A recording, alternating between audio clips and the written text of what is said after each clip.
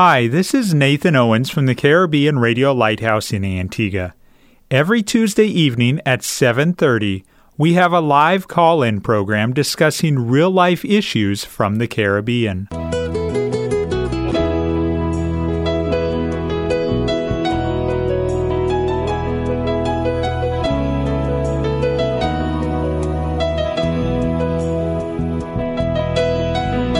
Sanctify them through thy truth. Thy word is truth. You're listening to That's Truth, a live call-in program with Dr. David Murphy, designed to answer your questions biblically in this confusing culture.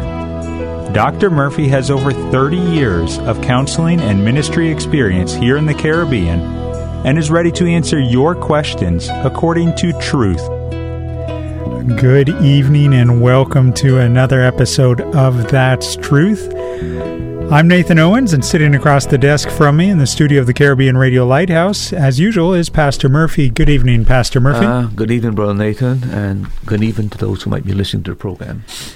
It is an honor to have you set aside time on your Tuesday evening to participate with us on this live interactive call-in program. And I say participate because we want your interaction. We look forward to your interaction. That's what this program is all about. If you have a question, maybe it's something that you have wondered about the Bible for years and years and you don't have an answer. Maybe it's something that came up even in a discussion today with someone at the grocery store or at work or on the way to and from work on the bus about the Christian worldview or about life, why things seem to contradict, world systems, whatever it may be. We are here to answer your questions from a biblical worldview. We are going to jump right into our first question for the night, and this came in over the last week. Pastor, this comes from a listener in Antigua. If the COVID vaccine becomes mandatory for travel and jobs and business, could it be the mark of the beast talked about in end times? The answer to that question is definitely no. If you check Revelation chapter 13, 16 to 18, you'll find that you're given some specifics in regard to the mark of the beast. For example, where it's going to be located. It's going to be in your right hand or on your forehead. You're also told why it is given. It's to restrict commerce and trade. Nobody can buy, nobody can sell. And we're also told that what is going to be the actual name of the beast and the number of the beast.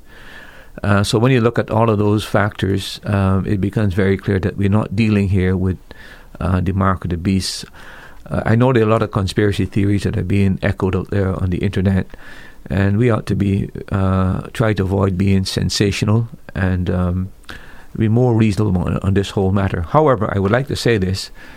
The current situation portends and helps us understand how a global compliance is going to be feasible and possible in the future.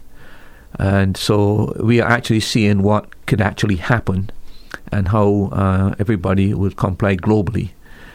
So, but to your specific question, whether or not you need the vaccine to travel or to get a job or business, that has nothing to do with the what the Bible talks about in Revelation chapter 13.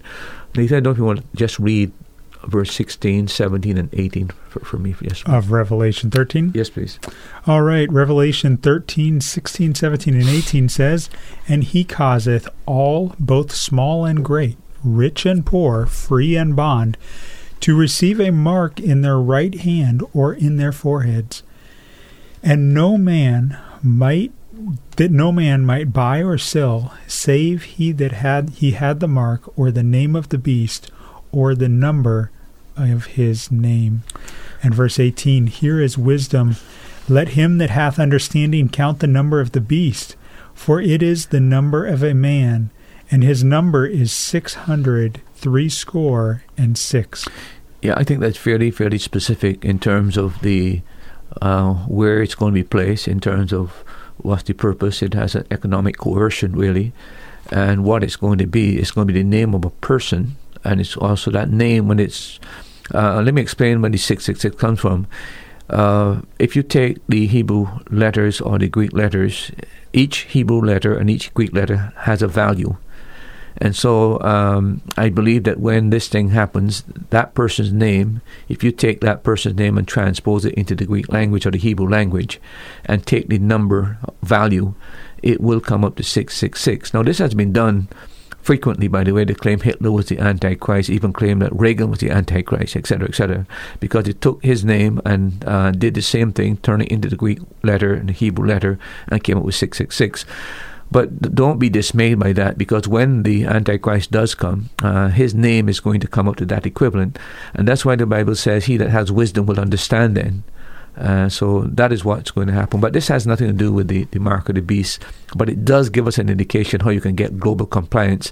And notice also that the false prophet, who is the second person in the end time, who will work jointly with the Antichrist, he is the one that's going to impose this and cause others to receive the mark, because he's going to deceive the world by miracles and signs and wonders, pointing that this one is the promised Messiah. He's the one to come, and the whole world will follow him. And 2 Thessalonians tells us why, that those that refuse to believe the truth now will be judicially blinded by God, so that they accept a lie and be deceived and fall into deception. Someone recently told me that the internet is the mark of the beast, that if you take the letter W and you put it in the Greek or the Hebrew, you get www is 666. What are your thoughts? I look, it's very, very clear that we're dealing with a personality in Revelation chapter 13. And we also know that the Antichrist really is a fake Christ. So just like Christ was a real person, he is going to be a real person. We can't allegorize these passages of Scripture unless we come up with complete nonsense.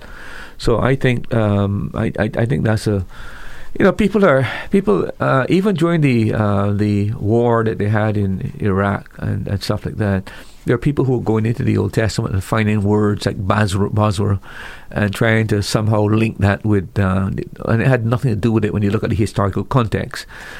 People are always trying to be sensational, and that's the danger of the damage that's done to Scripture when people try to make certain prophetic statements and then they turn out to be true. It causes people to discredit the Bible, especially when it comes from ministers of the gospel.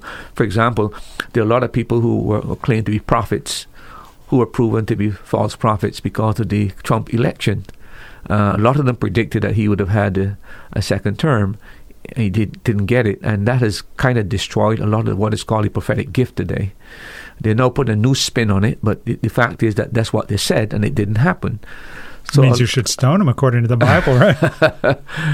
Well, if the people were wise enough and weren't deluded by all of this emphasis on signs and wonders and miracles, and they were more discerning and more objective and took the Bible literally, they would understand that these people are discredited and they're not true prophets, they're just false prophets.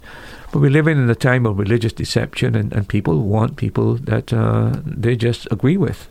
And so they close their blind eyes to these anomalies and these contradictions. And it just amazes me how easily a person can go from making a prophecy that turns out to be false and still able to maintain some level of credibility with those that follow him. You mentioned that we're living in a time of deceit or confusion.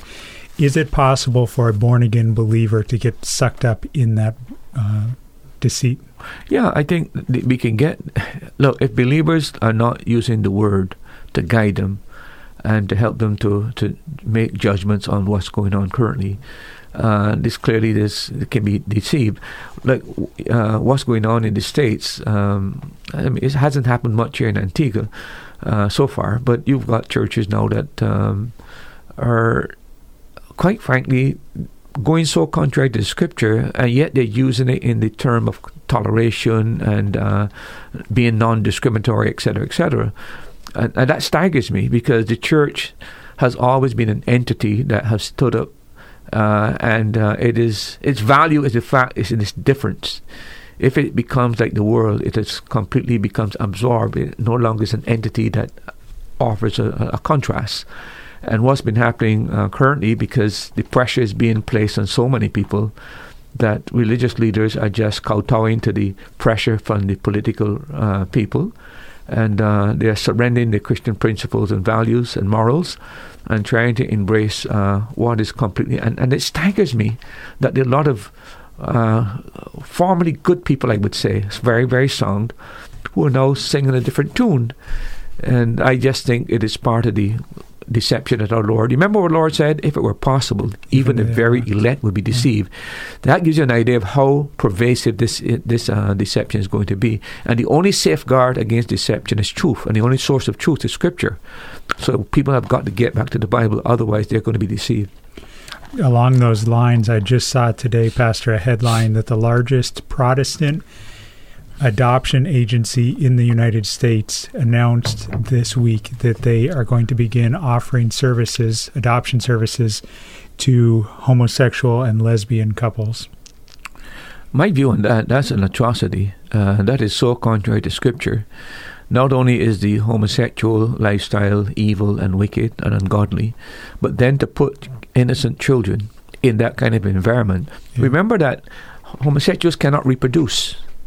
So they've got to create a new generation, and what better place to start than with kids? And kids are very impressionable, and I don't have to say the people who are listening and who are aware of these situations, most of these homosexuals that became homosexuals and claimed to be born homosexuals, in most cases, they were somehow abused and got engaged in this kind of activity at a very, very early age. And now this thing is going to repeat itself. So I'm grieved when you mentioned that this evening. And I think people who support those kind of institutions should actually withdraw their support and maybe create something different. But you cannot practice evil in the name of Christ when the Bible is so clear that these things are wrong. What advice would you have for, let's say there's a Christian couple who's pursuing adoption or is in the process of doing adoption with that agency? Obviously, they are heterosexual. They are living by biblical principles.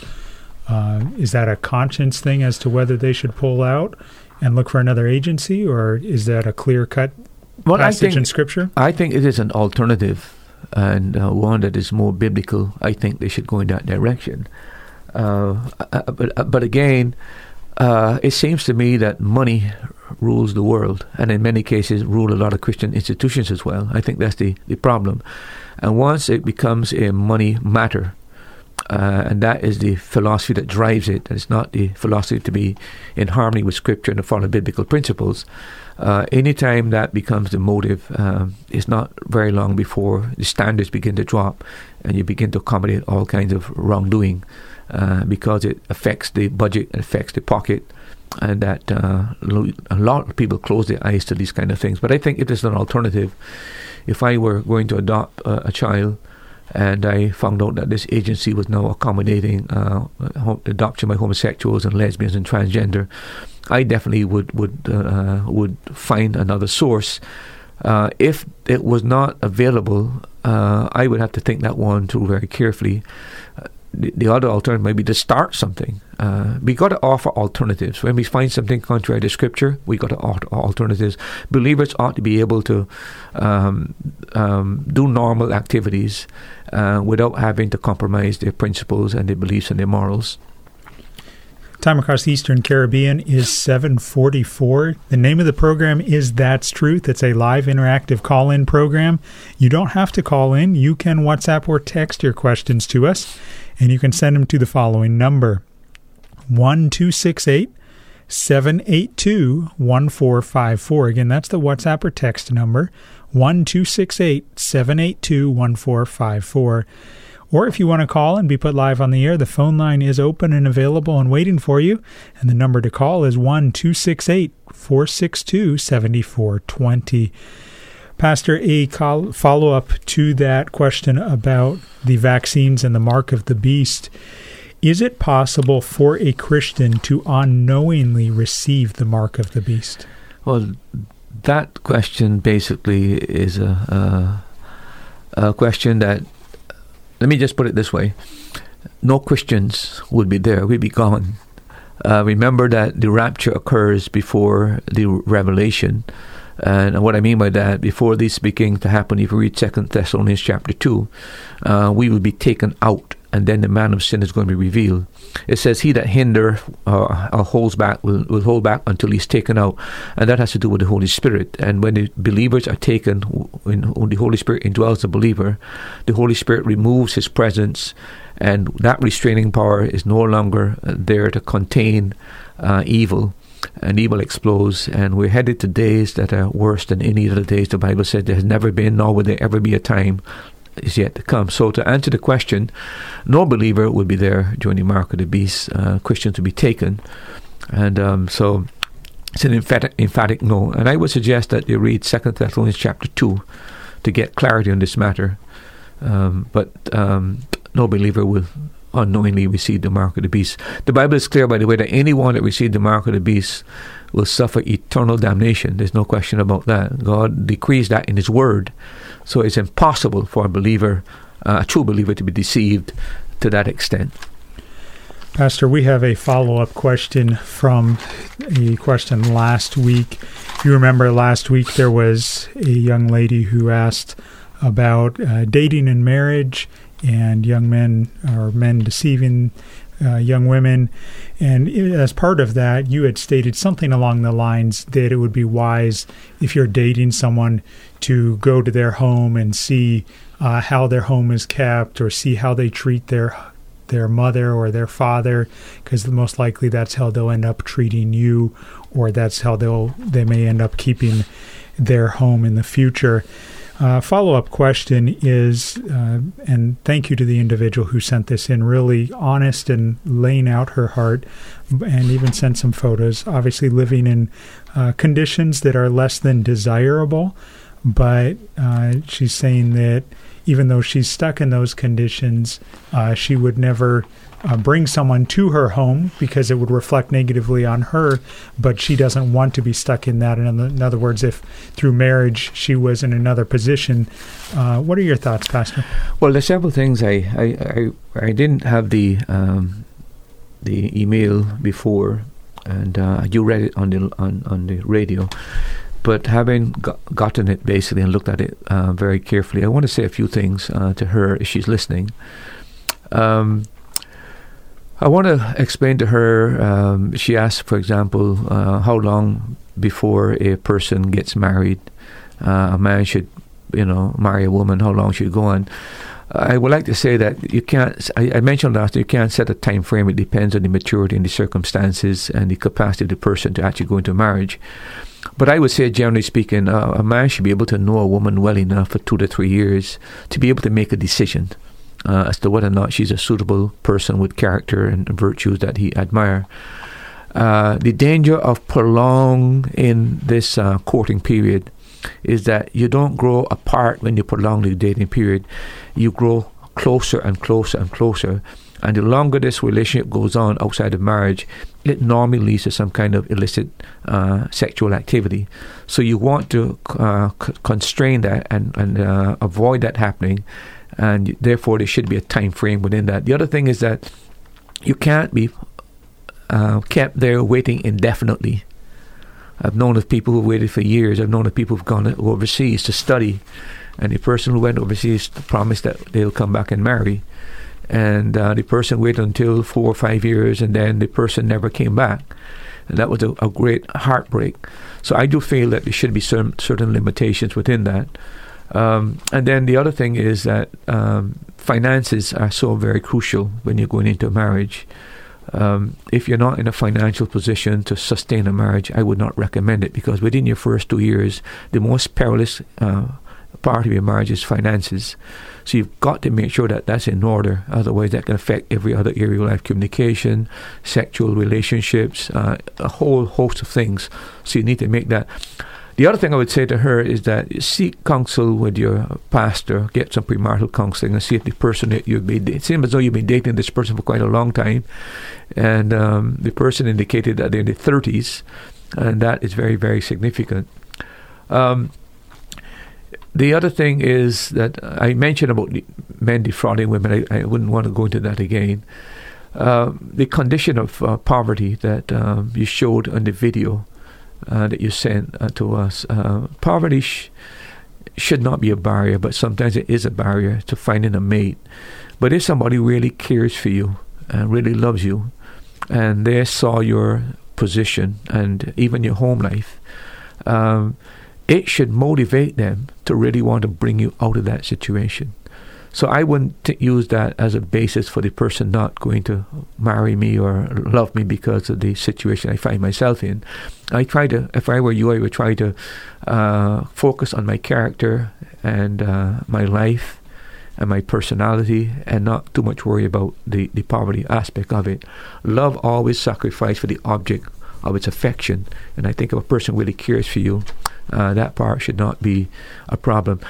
Now, you also mentioned that, the situation at home is not orderly. You mentioned your brother who doesn't like things in place, etc. You mentioned your dad who's never been a family person, alcoholic, terror of the house, etc., and the situation is very... So you're concerned if somebody come, say that the house will be disorderly. My advice to you in a case like that is make the best of your situation. If I was going to invite, if I was a lady going to invite my boyfriend and to meet my family, etc., even though the house is in chaos normally, I would do my utmost best to try to put it in order, at least for his visit. I think that is very... So don't use the fact of poverty and that kind of thing to be a basis not to be concerned about your capacity to do domestic work and make things look presentable. That's the other thing. You made mention the fact that you think marriage was zero for you. I don't agree with you. The Bible says in Proverbs 3, 5, and 6, trust in the Lord with all thy heart, lean not on thy own understanding, all thy ways acknowledge him, and he shall direct thy paths, and he will give you the desires of your heart. So I think, don't give up. There's always hope. And if God has designed marriage for you, he has a partner for you. And so don't give up. I have a missionary friend that did missionary work in Barbados in the 60s. Went back to the States in the 70s or 80s, I forgot, and then I think she must have gotten married somewhere close to 65 to 70, and now she's happily married. I wish I could tell you that story, but I suppose she never thought she would have gotten married either. But that was God's will for her life at the time, and God has now provided a wonderful husband for her, and she's now doing missionary work in border between America and Mexico. So don't give up on this matter. Pray about it and broaden your scope and your vision. And by the way, I might suggest that if you can get out from that environment and maybe visit like churches, I don't know what church you go to, broaden the pool. Your church pool might be so small that there's nobody there. I think in many churches that's the situation. There are young ladies and ladies who are looking for partners, but they not have the suitable young men in the local church. And that's where you should have a fellowship of churches to widen the pool so you get access to other persons. Nobody's going to know you're there until you put yourself in a position where somebody can see or relate to you. So I would suggest that to you. Time across the Eastern Caribbean is 7:54. We still have an hour and 4 minutes left in the program, so go ahead and encourage others to tune in to That's Truth.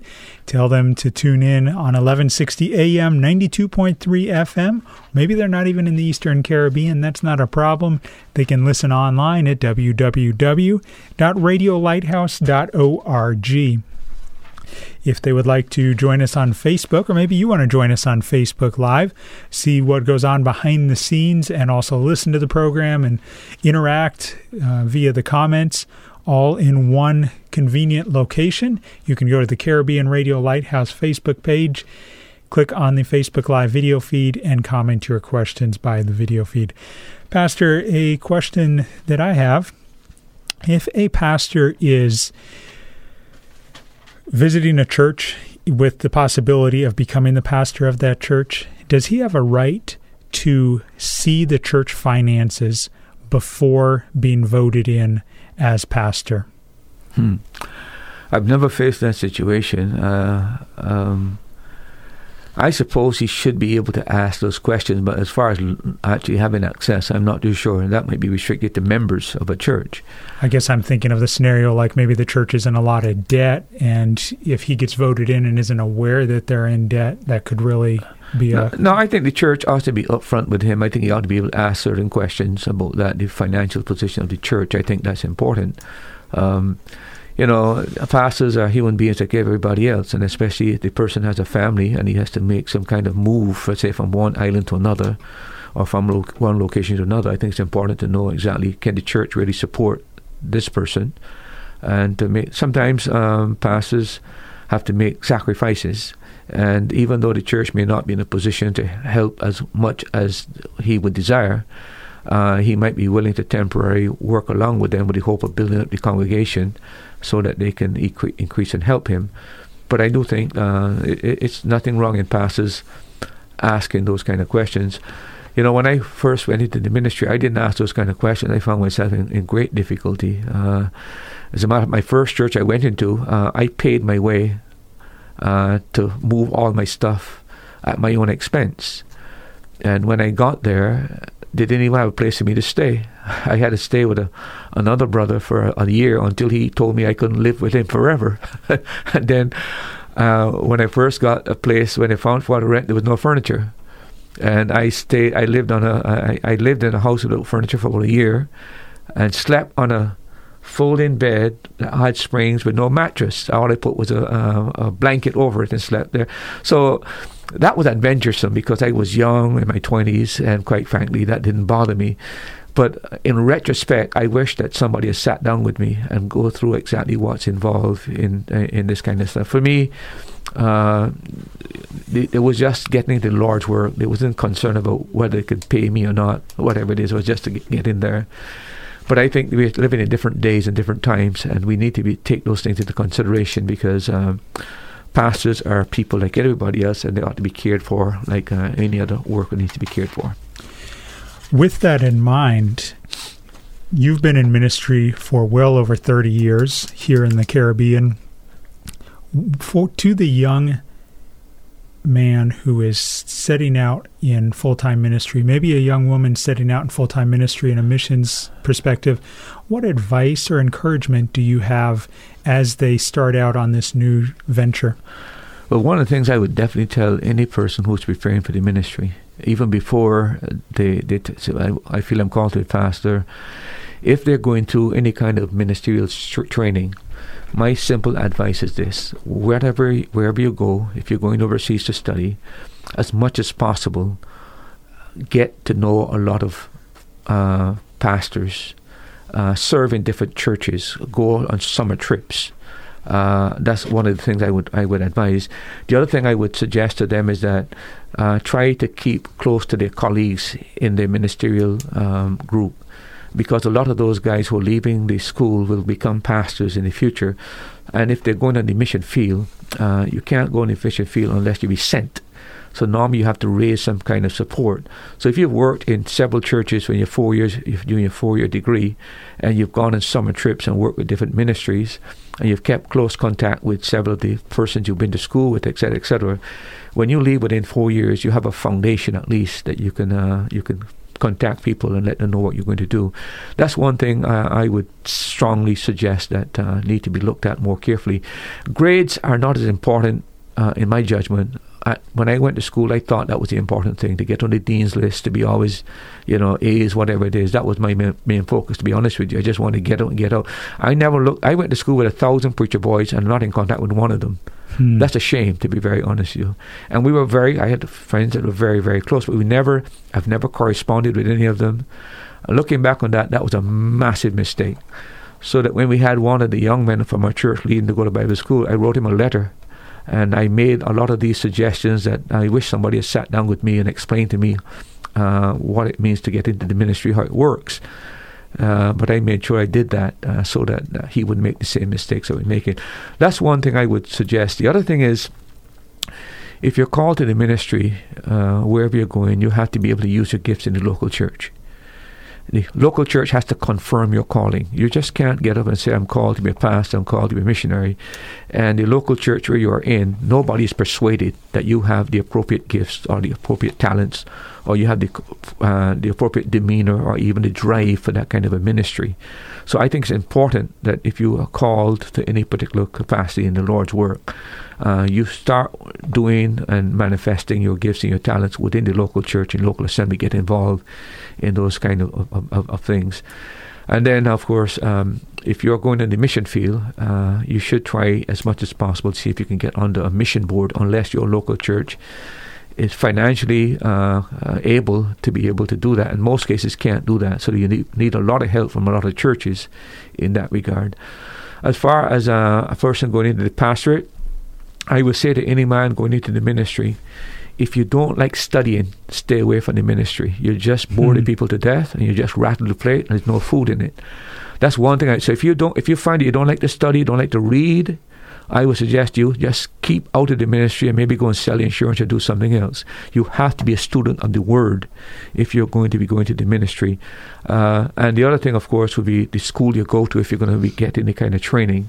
Look very carefully and make sure that there are Bible-believing, inspiration of the Scriptures, etc., very orthodox, and that you're going to get the proper training in that direction. Time across the Eastern Caribbean is 8:02. We're broadcasting from the island of Antigua. If you have a question, go ahead and give us a call, 1-268-462-7420. If you'd rather WhatsApp or text your question, you can send it to 1-268-782-1454. Pastor, we're going to jump back to a topic that we began discussing, I believe it was 6 or 7 weeks ago, before we got bombarded with a lot of listener questions. And let me not put that in a negative light. We are thankful for all of the questions that come in. And we begin talking about decision-making, especially as we are in the beginning of the year 2021, and the role of decision-making, putting it in perspective. You talked about the role of wisdom, and this topic actually was suggested by a listener, requested by a listener. So if you have a topic that you would like discussed in a future episode, go ahead and send it to us tonight, and we will prayerfully consider it for a future episode. Pastor, I believe where we left off last time we were discussing this was you were talking about the role of discretion as a critical phase in decision-making and what kind of questions a person should ask during this phase. Yeah, I think we started talking about the kind of issues that you'll deal with when it comes to this aspect. Remember that this question has to do with the application. We talked about knowledge, understanding, and then discretion has to do with what's appropriate and should I pursue this? And we made some questions that a person should be asking during this phase, and let me just quickly mention some of them again. First thing we talked about is one of the questions is this option that I'm looking at is a violation of God's Word? Now, obviously, we're looking at these things from a Christian perspective.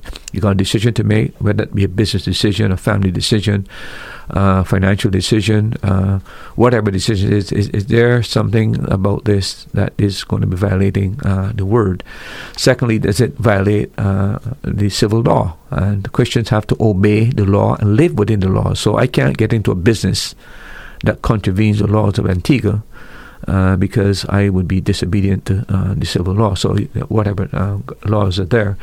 And then is this choice in line with my priorities, my family priorities? Because you got it. If you're thinking the decision making and you're a family person, you just can't look at it from your own perspective. Now, if you're single, you can do that. But if you are family, you have to look at it from a family perspective. And what are the priorities for your family? What are your personal priorities if it's an individual? Would this decision I'm going to make hurt someone or negate my witness or my testimony? And you have to think that very, very, very, very carefully. It's not just about you as a Christian.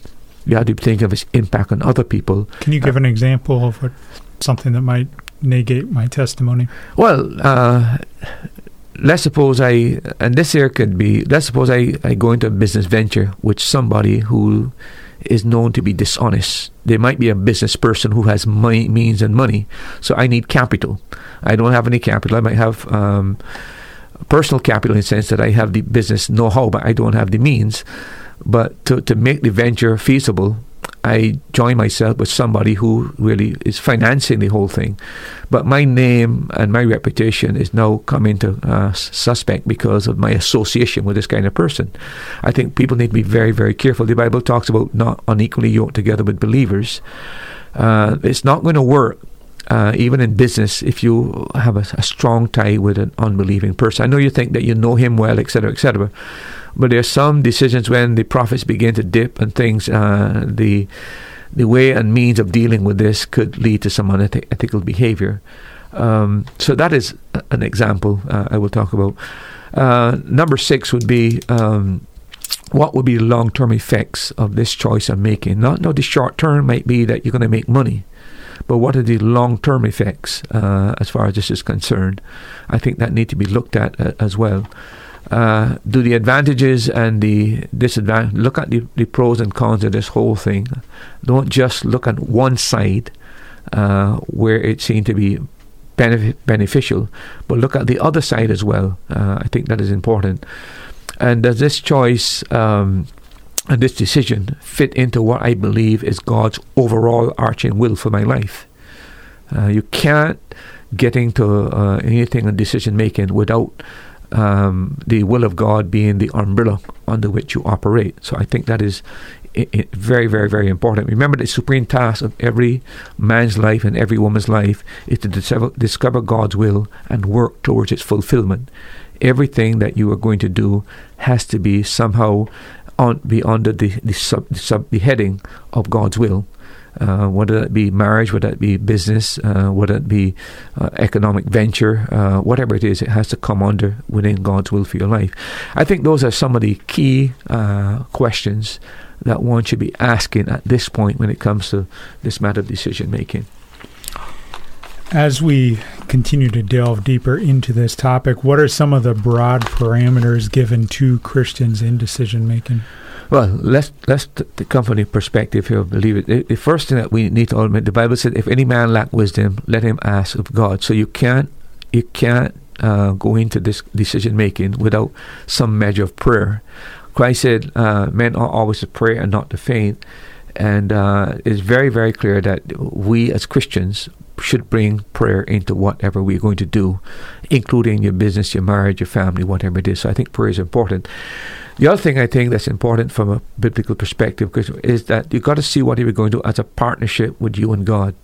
Proverbs tells us, in all thy ways acknowledge him. That means in all areas of your life, you acknowledge that he has a role to play in terms of directing you. So you acknowledge God by acknowledging his sovereignty over your life, and even in your decision making. It's important to bring him into the picture as far as this matter is concerned. The other thing is, are there any biblical prohibitions towards what you're going to do? And I just used an example where 2 Corinthians chapter 6 verse 14, we talked about the matter of being unequally yoked together with believers.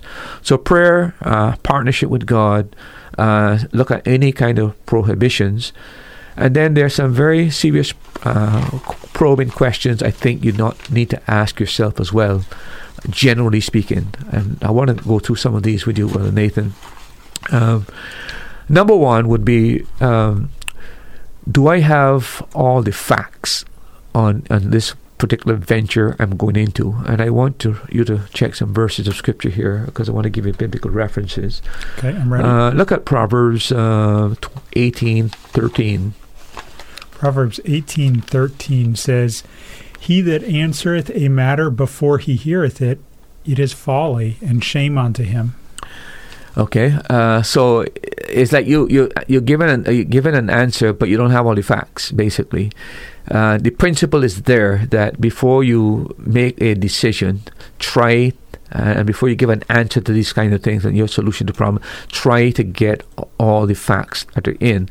Look at Proverbs 18:17 as well. He that is first in his own cause seemeth just, but his neighbor cometh and searcheth him. Again, when your first advocate, you seem to be right what you're saying, but then when a second person comes and examine what you've done, you find there's something clearly, it show your side to the issue that you didn't see before. So I think it's important to try to look at the facts, all the facts, not the facts that you prefer to see. And that is where we're going to talk about another thing soon, about getting people involved in terms of helping you with your decision making in terms of counsel. But that's one of the things. Do I have all the facts? The other thing is, ask yourself if you're being pressured into making this decision prematurely. Is a hasty decision that you're getting into. Look at Proverbs 19:2. Also, that the soul be without knowledge, it is not good, and he that hasteth his feet sinneth.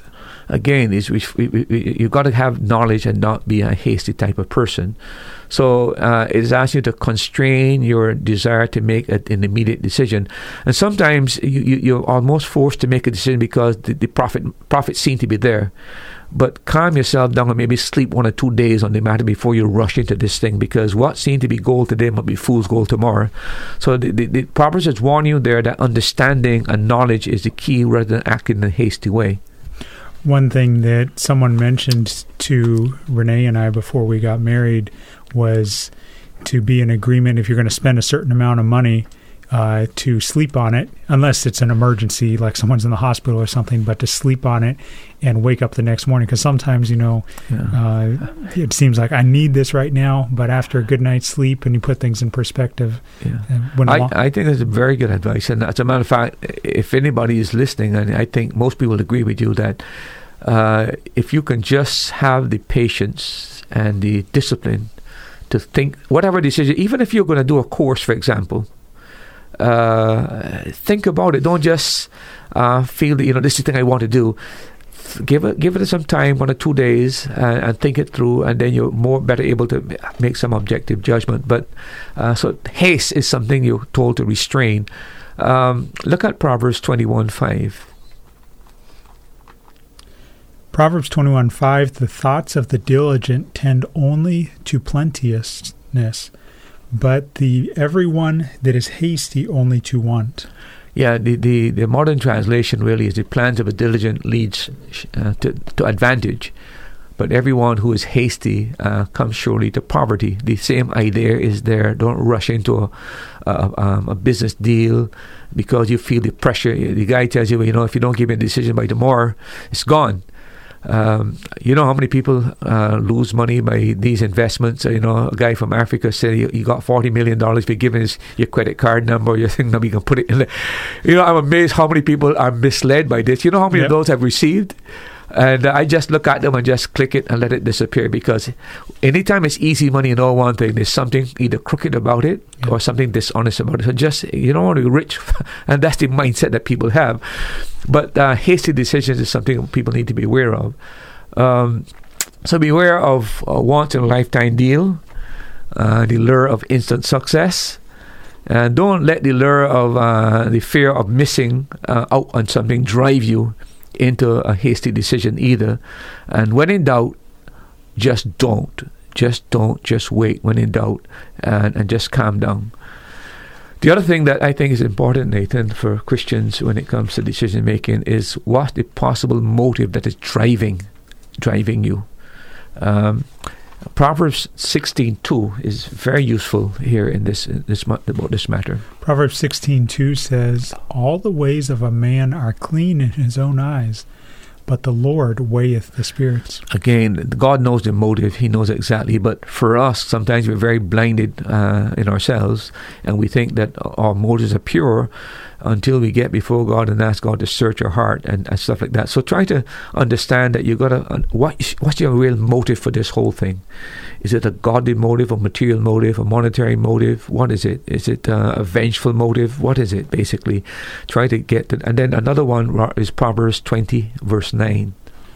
Proverbs 20 and verse 9 says, who can say, I have made my heart clean? I am pure from my sin. Yeah, that gives you an idea that we can be self-deceptive and how we view matters, and that goes also to decision-making, that we think that we've got, IQ that is so high that we're not going to be misled by these type of things. So the whole idea there basically is to get behind your motive. Another one is, how should my past experience inform my decision-making? You've probably made some bad decisions before. Retrace in your mind what were the steps that you took and what was the motivation behind that, and then see if there's anything to learn from the mistakes that you made before. Proverbs 26:11 is very helpful here. Proverbs 26:11, as a dog returneth to his vomit, so a fool returneth to his folly. Very, very classic. I mean, we won't put it in that kind of language, but the whole idea is there that you keep making the same mistakes again, going back to the same thing again, and it's you don't have the brain of a dog, basically, and that's what he's saying. Very strong language, very picturesque as well, and perhaps you wouldn't use that kind of terms today, but the whole idea there is you don't repeat the same folly, the same mistakes again and again. And then Proverbs 17:10 is also very helpful. A reproof entereth more into a wise man than 100 stripes into a fool. Again, a fool never learns anything. Getting the same blows again. A wise man, on the other hand, has made a mistake and is willing to listen and take counsel. So the whole idea is learn from your past. You made some serious mistakes in the past. You didn't listen to people. You didn't listen maybe to your wife. You didn't listen maybe to some good friends who counsel you. And then you end up with some terrible loss or some injury to yourself or your family. You need to look at that very, very, very carefully. Here's where another one comes in. Have good counsel or seek counsel. And there's so many verses in Proverbs. Proverbs 11:14. Proverbs 11:14 reads as follows. Where no counsel is, the people fall, but in the multitude of counselors there is safety. I think that is self-explanatory in itself. It's calling for the idea that you need counsel, you need advice. You're not a Daniel, you're not an Einstein, you're not the repository of full wisdom.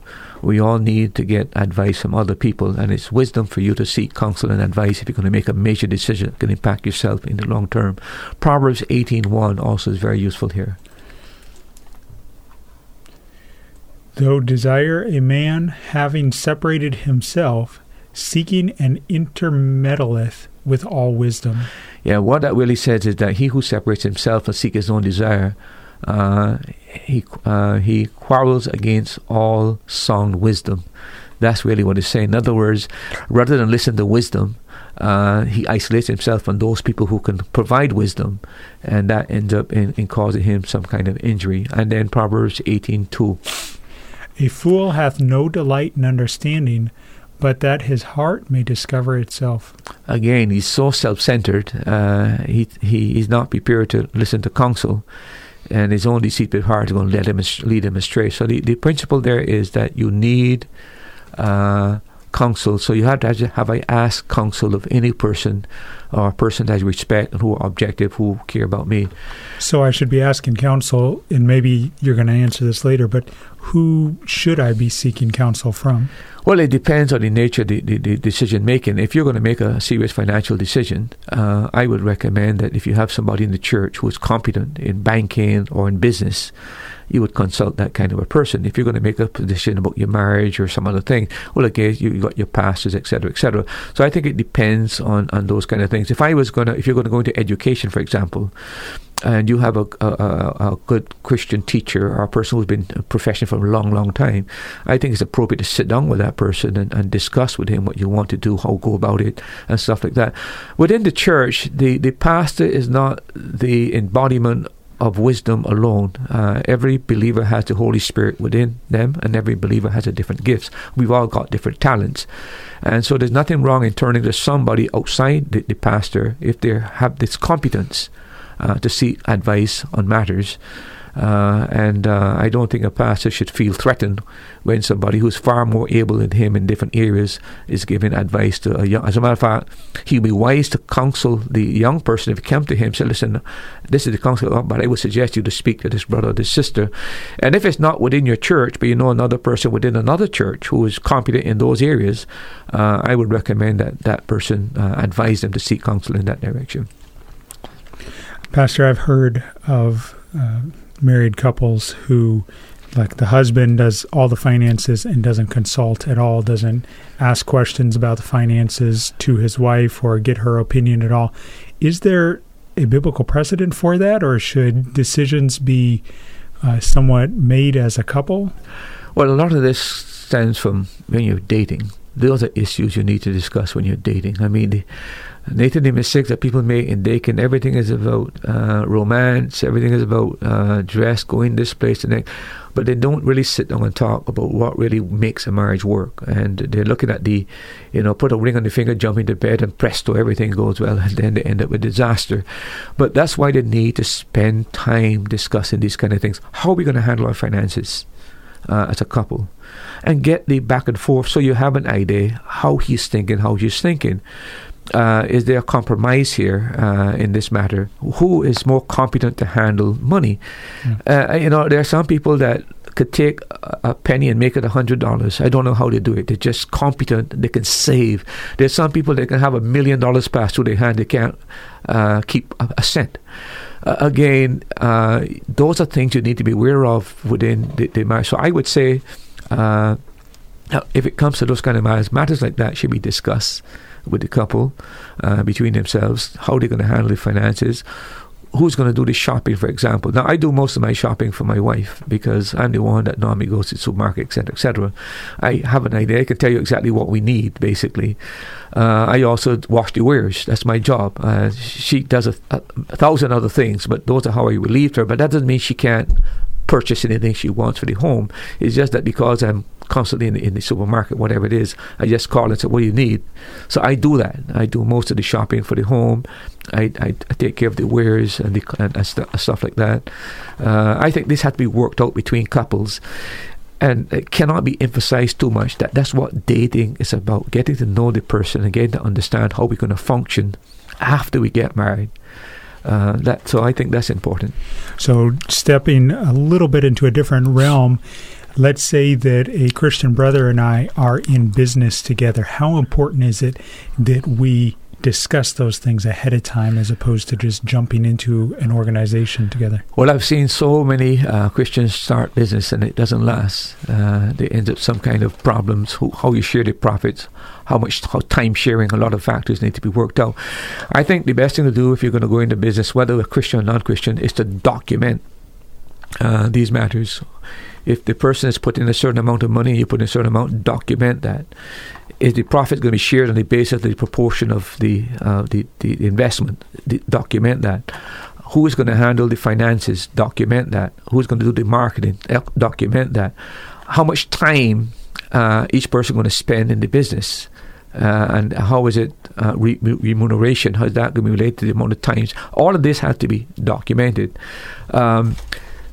If it's like repairs, you're putting aside some money for repairs. I mean, I can think of a project that my son is involved in with fishing, for example. I mean, they work those things out. What money put aside for replacing the engine, buying parts. And they came to me before they even went into all of. They're two Christians. And I said to listen, you've got to solve this and solve this and solve that and decide on this. So if you don't, you're going to end up with problem after problem after problem. So all of those matters need to be settled. Don't think because you're Christian, everything's going to run smooth. Human nature is such that people are fundamentally selfish and look after their own interests. That doesn't mean because you become a Christian that you don't have a selfish element in you. And when it comes to money and losses of money, you have a lot of problems. So try to specify how this thing is going to work. If you don't, you're headed for serious trouble if on the basis that we're just brothers and two brothers together, so we're going to make it. It's not going to work that way. I've seen it again and again create such havoc within friendship that people are now poles apart because they didn't sit down and discuss these matters and itemize these matters and deal with these matters individually and seek counsel with somebody who has a business mind if you're going to go into something you haven't ventured in it before. And then get signatories on these things as well, so that you have a document that can be used in law to verify this is what we agreed on if things turn sour in the future. Time across the Eastern Caribbean is 8:25. The name of the program is That's Truth, and we are discussing the role of decision-making, how we should make wise decisions. Why is it important to consider these different factors? And I think that's a very timely topic to be discussing here at the beginning of 2021. I say the beginning of 2021, but it's hard to believe that we're already more than a sixth of the way through the year. If you have a question, it doesn't have to be on this topic. We would love for you to give us a call and ask it live on the air by calling 1-268-462-7420. Again, the phone line is open and available, and the number is 1-268-462-7420. If you would rather WhatsApp or text your question, you can send it to 1-268-782-1454. Or you can go to the Caribbean Radio Lighthouse Facebook page, click on the Facebook Live video feed, and you can comment your questions under or beside the video feed, and they'll get passed along to Pastor Murphy in a timely manner. Pastor, did you have anything else you wanted to mention? Yeah, just two other things, quickly, questions you should ask. Have you considered the warning signs? And some verses in Proverbs are very helpful in that. Proverbs 10:17 is a useful verse there. Proverbs 10:17 says, "He is in the way of life that keepeth instruction, but he that refuseth reproof erreth."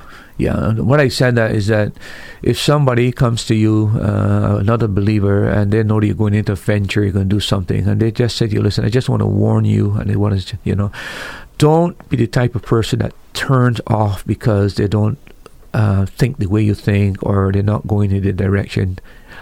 Take the suggestion that is made or the warning that is given to you, take it in good faith that this is a brother or sister who is concerned about your success and your welfare.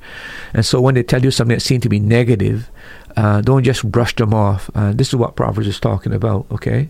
You don't want to go astray that way without listening to counsel and advice, because it's not in the same frame of thought that you have. Then Proverbs 16:25. Proverbs 16:25. And I know we've been throwing a lot of verses out there tonight, so if you want to go back and listen to this and study it out on your own time, you can go to the Caribbean Radio Lighthouse website, radiolighthouse.org. Scroll down to the second picture that you see, which is a large microphone. Right in the middle of the screen, there's a circle that says podcast. Click on that, and you can go to the podcast. It'll probably be a day or two. It'll be later this week before we get this episode podcast up there, but we will put it up there, and you can download it and listen to it. Pastor, give me the reference again. Proverbs 16. Proverbs 16:25. Proverbs 16:25 says, "There is a way that seemeth right unto a man, but the end thereof are the ways of death." Now, I probably gave you the wrong reference. I'm looking for that verse, "Faithful are the wounds of a friend, but deceitful are the kisses of an enemy." It's in Proverbs. It might be Proverbs 6. I look at that. See if it's 6:25 instead of 16:25. Proverbs 6:25. Lust not after her beauty no. in thine heart. Anyhow, it's there. I probably got the wrong reference, but that happens periodically. Common verse, I think we're familiar with it. Yeah, but the whole idea there is that, the people will tell you what you want to hear. That's the kisses of an enemy. But a friend who really cares about you is going to tell you the truth as it is, even if it hurts you and offends you. And is wisdom in such a case that when the person does that, as a warning to you, it can't hurt you to at least to ponder these things and weigh these things without just blindly closing your ears to their counsel and going headlong into your folly. And then one other thing, Nathan, is consider the consequence and the possible outcome. Proverbs 14:15. Proverbs 14:15, "The simple believeth every word, but the prudent man looketh well to his going." Again, it's talking about the idea that, a simple-minded person, in other words, the modern translation puts it this way, the naive believe everything, but the prudent man considers his steps. That's what it has to do with the idea of caution and looking at it from consequences in terms of what will happen if I take this step. This is what he's talking about. And then Proverbs 27:12. A prudent man foreseeth the evil and hideth himself, but the simple pass on and are punished. Again, the same thing, not taking heed to the consequences of what will happen. In their folly, they go on and they go to their own destruction. So you need to assess the potential risks, whatever you're doing, and have some kind of a contingency plan if that is possible. If this happens, this is how I can respond to it. I think that's very important. The last one, and it goes with what we talked about when we talked the decision, the matter of discretion.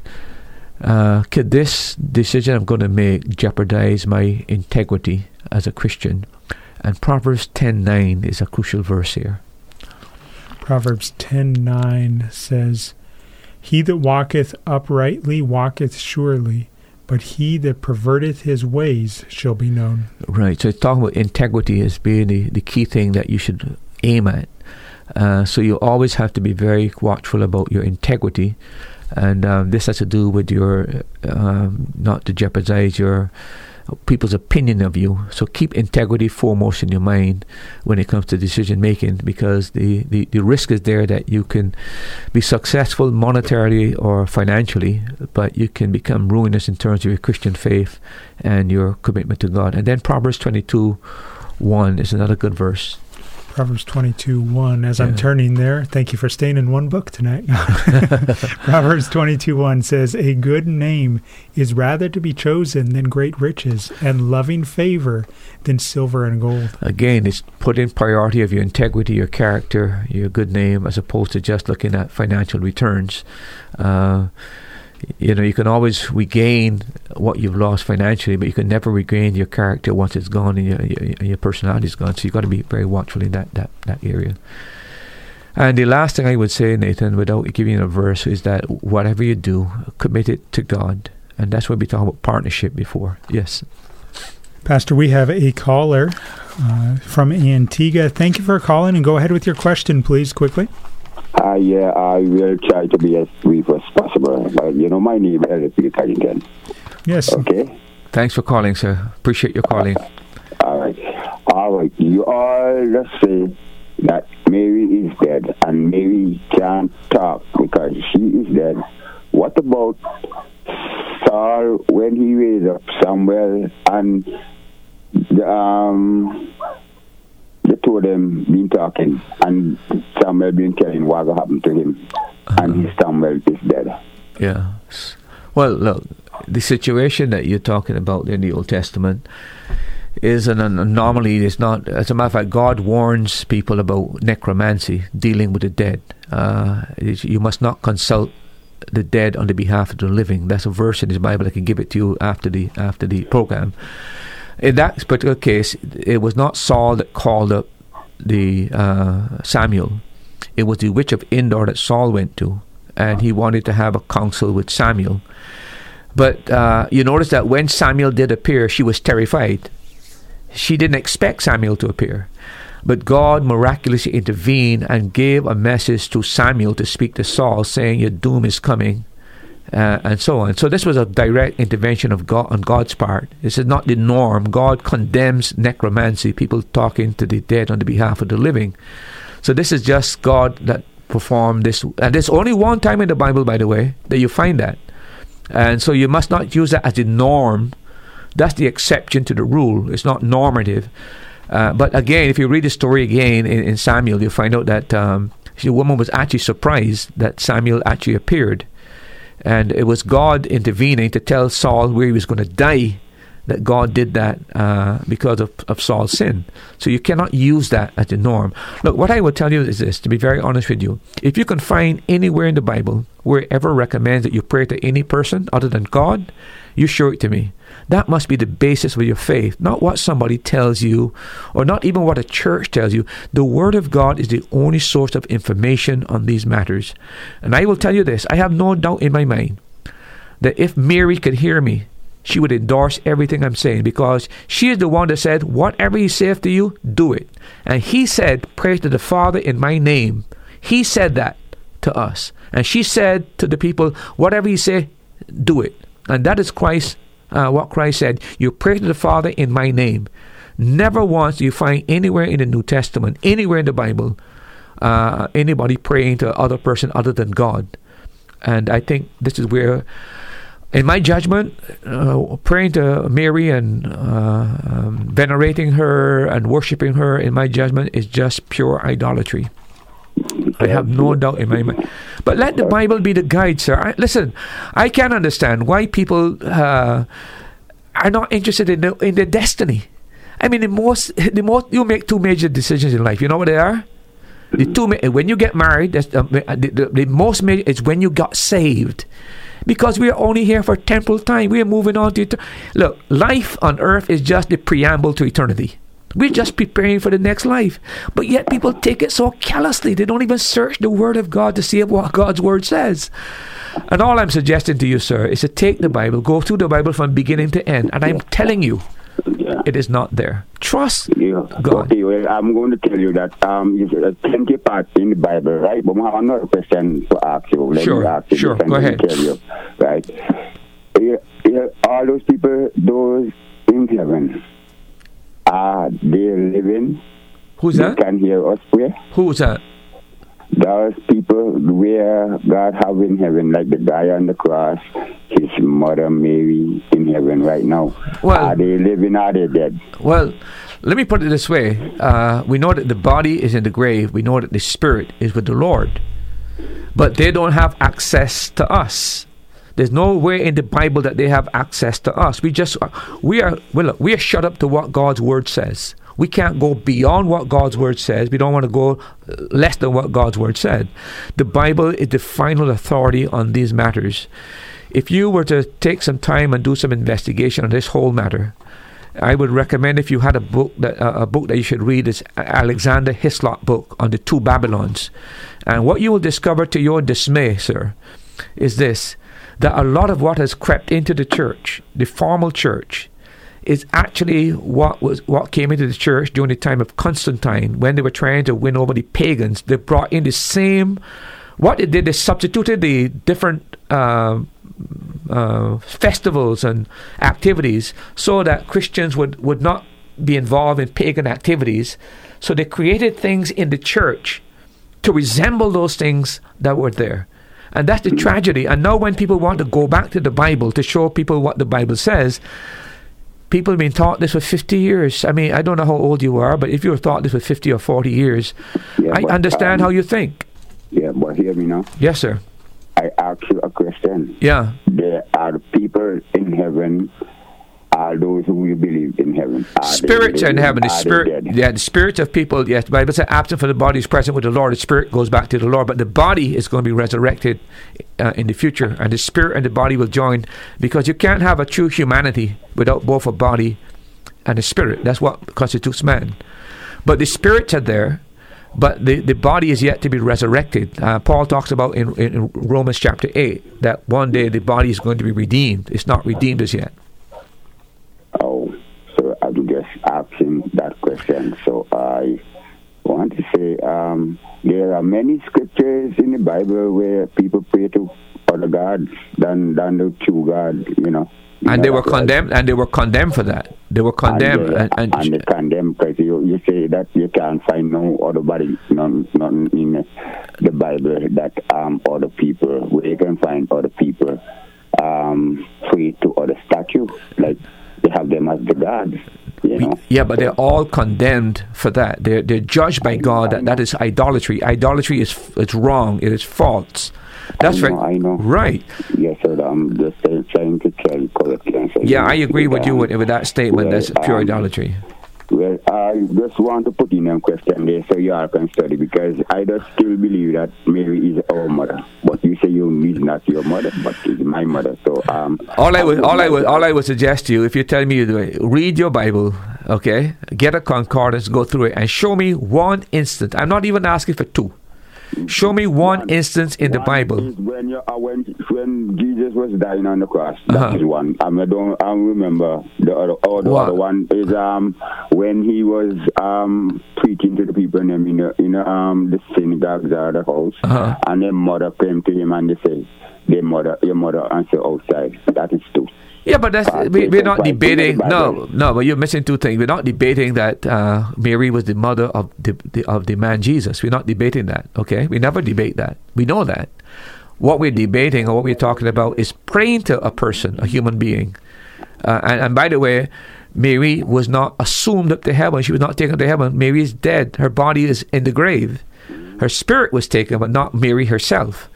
So what about Samuel? Samuel in the grave too? What's that? Samuel in the grave too when he dead? Samuel's body was there, but the spirit of Samuel appeared to Saul. So why his spirit can't appear to us? Because God is in control of her. When Jesus is in control of her. Yeah, because you're putting what you want in Mary, God has provided in Jesus, and you're bypassing Jesus, and that's the problem. You're putting Mary where Jesus should be, and that's idolatry. You're putting a woman where God should be. Okay, we'll tell you good night, because you have us started like we all are saying that we're praying for Mary for life eternal. We're not praying for Mary for life. We're not worshiping Mary for so that's how she is God for us.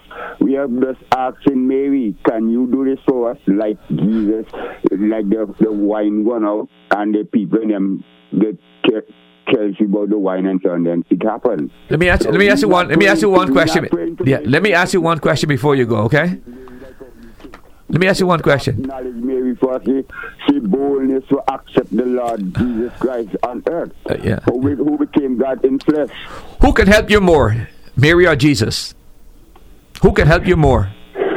That is a question good, because I know I'm not going to say Mary. I'm going to say Jesus can help me. Well, you pray to him. I can guarantee you that he is much. That's the person you should be praying to, not Mary. Mary can't help you. Jesus can help you. Okay, and even if you felt Mary can help you, Jesus can help you far more than Mary, because he's God's son. So you just keep praying to God, to Christ, and read the Bible and ask him to open your eyes as you read the Bible, and I'm going to guarantee you that you'll find that it's not there in the Bible in anywhere where anybody ever prayed to Mary, not even once in the Bible.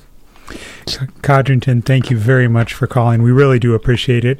And continue listening to The Lighthouse. Continue encouraging others to listen. If you have a question, the phone line is now open and available again. You can call 1-268-462-7420. If you'd rather not speak live on the air, that is not a problem at all. We have other means that you can communicate with us. You can send us a WhatsApp or text message at 1-268-782-1454. WhatsApp or text 268-782-1454. You can go to the Caribbean Radio Lighthouse Facebook page, click on the Facebook Live video feed, and comment your question, and it'll get asked live on the air. Pastor, you were listing one last item in relation to the general parameters. Oh yeah, I was saying that you need to commit your decision to God, because we're fallible and we make mistakes, and we need to put it in His care and ask Him if show us where we're going to make mistakes, whatever it is. But I think this matter of committing whatever we're going to do, whatever decision we're going to make, into His hand. Lord, I've done most I can. I'm a human being. I've used Your Word. I've used those principles.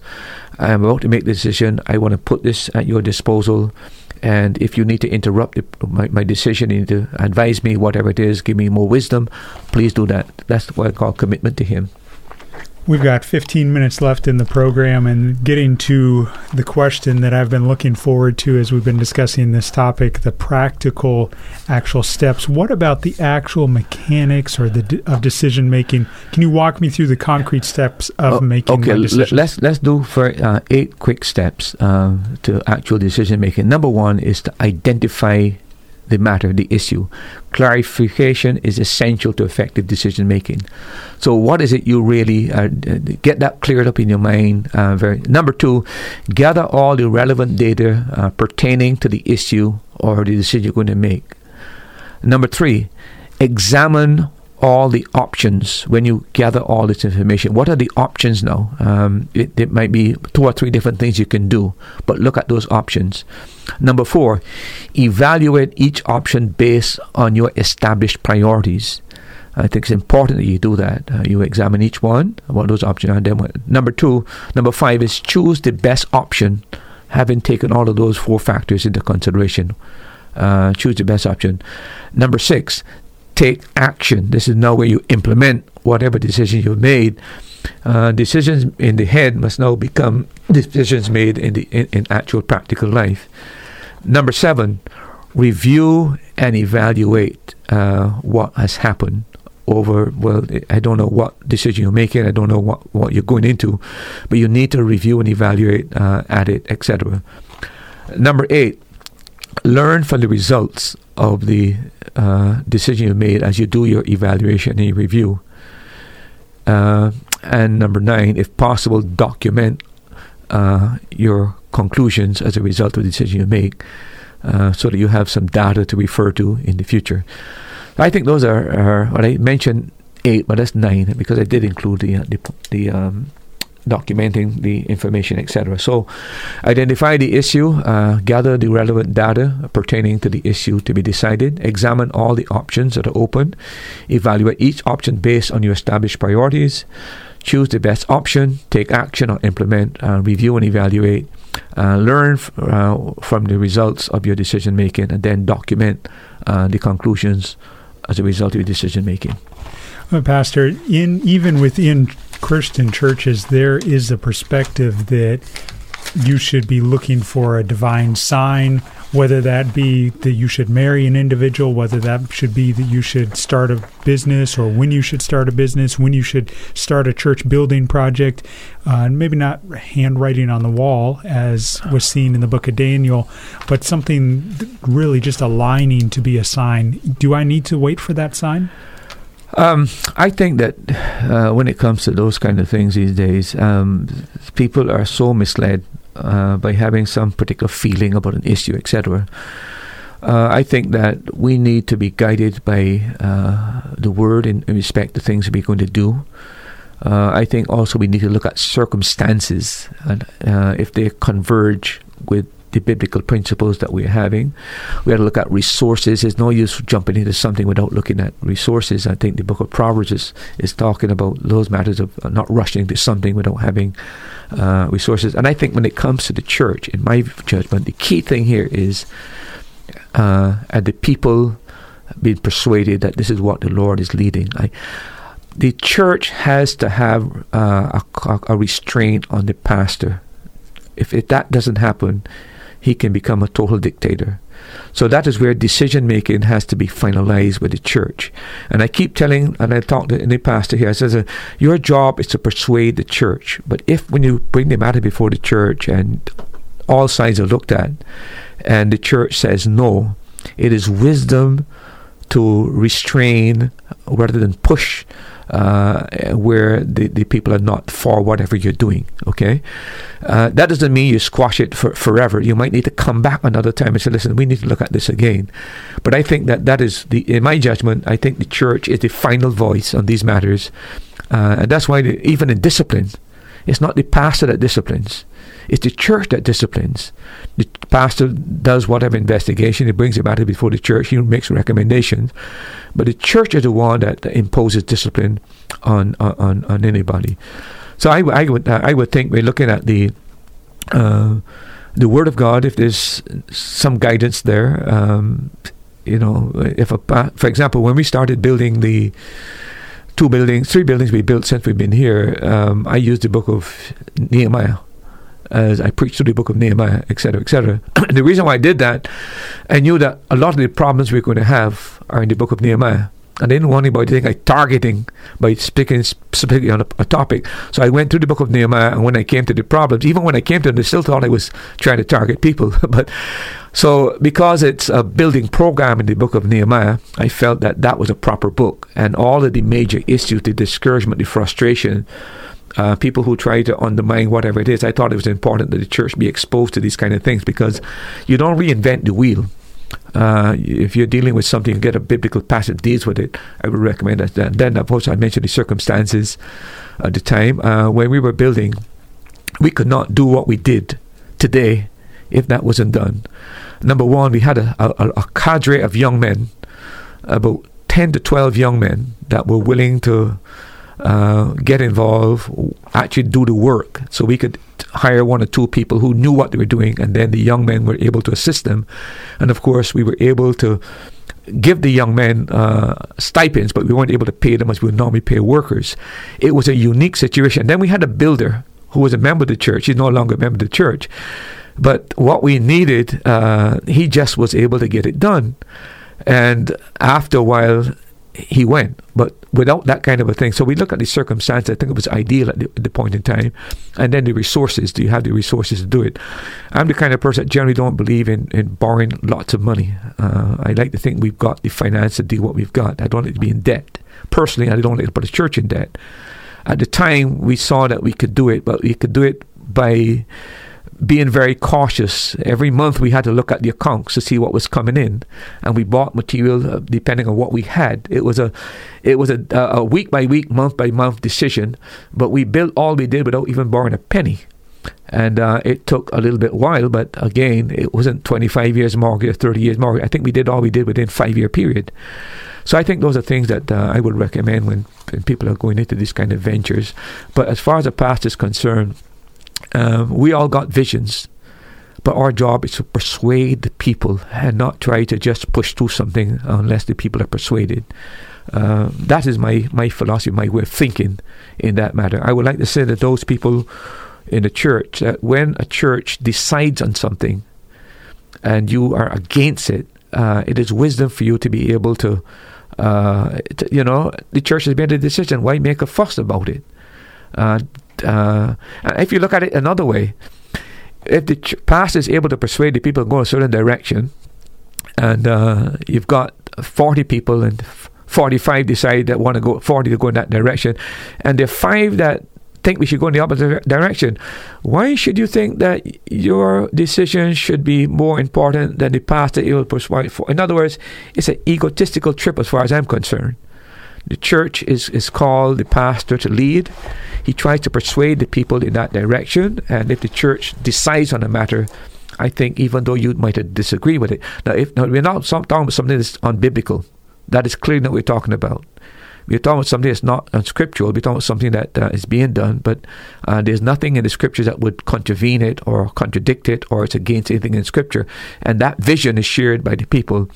I think there are times when we need to accept the church as the final authority in these matters. Pastor, we have a WhatsApp question from Antigua. Can you please explain Matthew 18 through 20? Those verses say, "Verily I say unto you, whatsoever ye shall bind on earth shall be bound in heaven, and whatsoever ye shall loose on earth shall be loosed in heaven." Verse 19, "Again I say unto you, that if 2 of you shall agree on earth as touching anything that they ask, it shall be done for them of my Father which is in heaven. For where 2 or 3 are gathered together in my name, there am I in the midst of them." I'll say a few things about that, but maybe next week I'll deal with it a little bit more exhaustively. But let me just say this. You can't take any verse of Scripture in total isolation. For example, any 2 agree on whether it will be done. There are other conditions for answered prayer. For example, if you ask in faith, you can agree on something, you don't have faith. So it doesn't. You just can't take a verse like that and say, "Well, we agree on this, so therefore we ask the Lord to do it. Therefore, it's going to happen." There are other things that if you ask anything according to my will, it's another conditionality in terms of what God is able to answer. So you just can't take a verse like this. But in Matthew 18, really, in terms of binding, it has to do in the context of church discipline, and you need to see that it goes from one into the other, and basically. If you look at, I want to deal with it next week because I know that the tense, the Greek tense is what I forgot how it goes in the Greek language, But in the Greek language is basically what you have decided has already been decided in heaven. Basically, that's how it goes in the Greek language. And I don't want to speak off the cuff of my mouth and then I had to retract. I do know the passage and I've looked at it very carefully, and I'd like to deal with it more in detail next week without just giving a rush answer. But it has to do with in the context of discipline, and it gives you an idea of how much authority the church has when it comes to discipline. That when the church has made a decision with respect to discipline and has a basis for that discipline in the Word of God, God sanctions whatever discipline is exercised in harmony with His Word. So the church can be assured that whatever decision they make in respect to any matter of discipline that is in harmony with God's Word, He endorses that. But I want to deal with it a little bit more exhaustively next week. Thank you to the individual who sent in that question, and we'll start out, Lord willing, next week's episode with that question and more in-depth explanation. As we wrap up tonight's episode in the last 4 minutes, do you have any final thoughts you want to share? I do feel that another thing that I should have shared with you before is that when you come to decision making, it's about the understanding the dynamics that influence decision making. In other words, a lot of factors that you yourself have to know about yourself, of how you made decisions previously. For example, some people have a very stubborn attitude towards change. Okay. And that has to be taken in. If that's your attitude, that you are a traditionalist, you don't want anything new, you have to factor that in when it comes to decision making. This is the way I normally am. I'm just a traditionalist. I don't like anything. I don't like innovation, whatever it is. That's one of the dynamics that need to be considered. What's your customary strategy of dealing with the things? Are you a person that is reflective? Do you normally reflect? Are you the kind of person that is investigate these things, or are you consultative? In other words, you ask people, or are you just a rash person? That's you. If you feel it, we do it. Again, that's a dynamic that comes into to decision making, and you have to bear that in mind if that's the way you normally operate. And if you're going to join with another person now who is consultative, a person who is reflective, you've got to understand you're going to have conflict. What role feelings play in your decision making? Are you the kind of person that use reason or use intuition? You use a hunch? You have that serendipity moment where you got eureka, this thing has happened, this flash in the mind. Is that how you operate? You have to factor that into your decision making. And then the other thing is your response to new information. Are you open to new information? Are you close to new information? Are you antagonistic to anybody offer you information that you are not privy to, or you just don't want counsel, you just don't want advice? If that's the way you are a self-willed person, basically, and you're not open, remember that, again, this could be very, very detrimental to you, and probably that's why you've made so many decisions in the past that has now resulted in certain consequences that you're regretting. So that pattern has to be broken. But if you don't understand those dynamics are interplaying into your decision making, you keep making the same mistake again and again and again and again. So I think it's important to understand the dynamics that involve in decision making, as far as your personality and your character. You referenced earlier James chapter 1, verse 5 about the promise that if we ask for wisdom, God will give it to us. Uh-huh. And I know in my own life when there's been decisions and I didn't have the answer, and I even seek counsel from others, and that verse was brought to me, and I remember crying out to the Lord and saying, Lord, would you please give me wisdom on this situation? And He did. He opened my eyes to a perspective that I hadn't seen and worked things out in that situation. So I would say that as a testimony to say that God will give you wisdom if you really cry out to Him. And it may be through the advice of others. And the book of Proverbs, if I have one takeaway from tonight, if you need a manual for making wise decisions in the year 2021, you probably should start reading the book of Proverbs over and over again. Yeah, it's a very, very, very practical book. As a matter of fact, I just started going through it again with Dr. Morris. He wrote a book on Song of Solomon, Ecclesiastes, and Proverbs. I just finished Song of Solomon. So I'm going through Ecclesiastes, then go through Proverbs. Fascinating information there. Well, thank you very much for this information, Pastor, and thank you for joining us on tonight's episode. We trust that the information shared tonight has been helpful to you. Again, I know there was a lot of verses, a lot of information that went through very quickly in relation to this. Later, if you're wanting to explore it further. Thank you for joining us for today's program. We pray that the Holy Spirit uses the truths shared from God's Word to strengthen your faith. Now you've heard it. That's truth.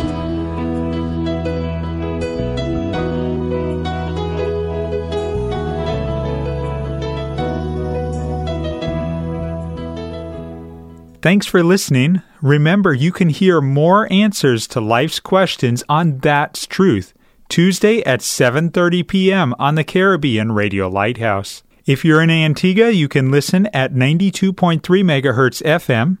If you're in the Caribbean, you can listen at 1160 kilohertz AM, or listen online at www.radiolighthouse.org from anywhere in the world. Or you can subscribe to this podcast. Looking forward to having you join us next time.